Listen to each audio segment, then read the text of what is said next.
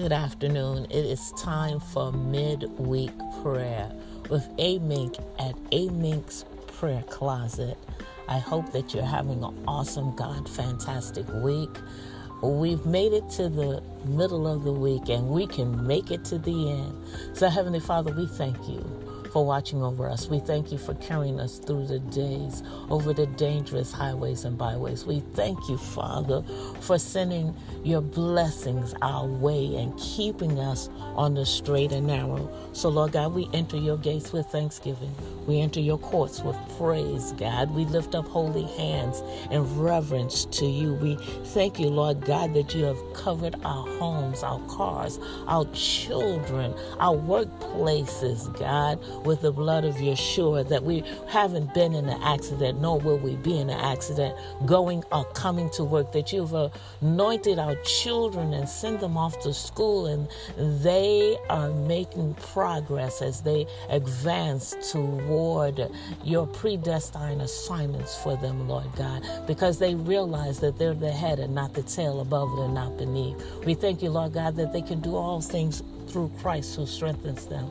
I thank you, Lord God, that you've come against premature death. You've even come against school shootings this week, God. We have not heard any in the headline news. And Lord God, we pray for every family member that has lost a loved one to violence, God, that are even lost a loved one at all this week, God. Send your angels of protection to encamp all around them. Give them understanding far beyond their understanding and far beyond their years of wisdom, Lord God, that they know that you are the God that sits high and looks low, and that you would never leave nor forsake them. We thank you this morning, God, that you sent Holy Spirit to comfort us in our times of distress, God, that we have the mind of Christ, Lord God. We thank you, Father, that we can glorify you in heaven, for you sent Yeshua for us, God, to be crucified, died, and buried, and be raised on the third day, with all power in his hands, giving us the keys of the kingdom, God. So we shine the light of truth in all dark places, God. We walk with diplomatic authority, God. We thank you that you, God, are our God alone, that you, God, are the author and the finisher of our faith. So, Father God, every enemy that is yours is ours. We contend with whom you contend with. For we know that we battle not against flesh and blood, but against principalities. So, Lord God, this day and for the rest of the week, on until the Shabbat, when we come and have divine rest and crawl up out of the rat race of life and rest in your arms. We thank you that you created Sabbath for man and not man for the Sabbath, God. We have put our hands to the plow and we refuse to look back. For Yeshua told us that if we look back, that we're not worthy of the kingdom. We thank you, Lord God, that we're your set-aside people, your royal priesthood, your holy nation, that we are Abraham's seed, that we are blessed in the city, blessed in our going and our coming. So, Lord God, we thank you.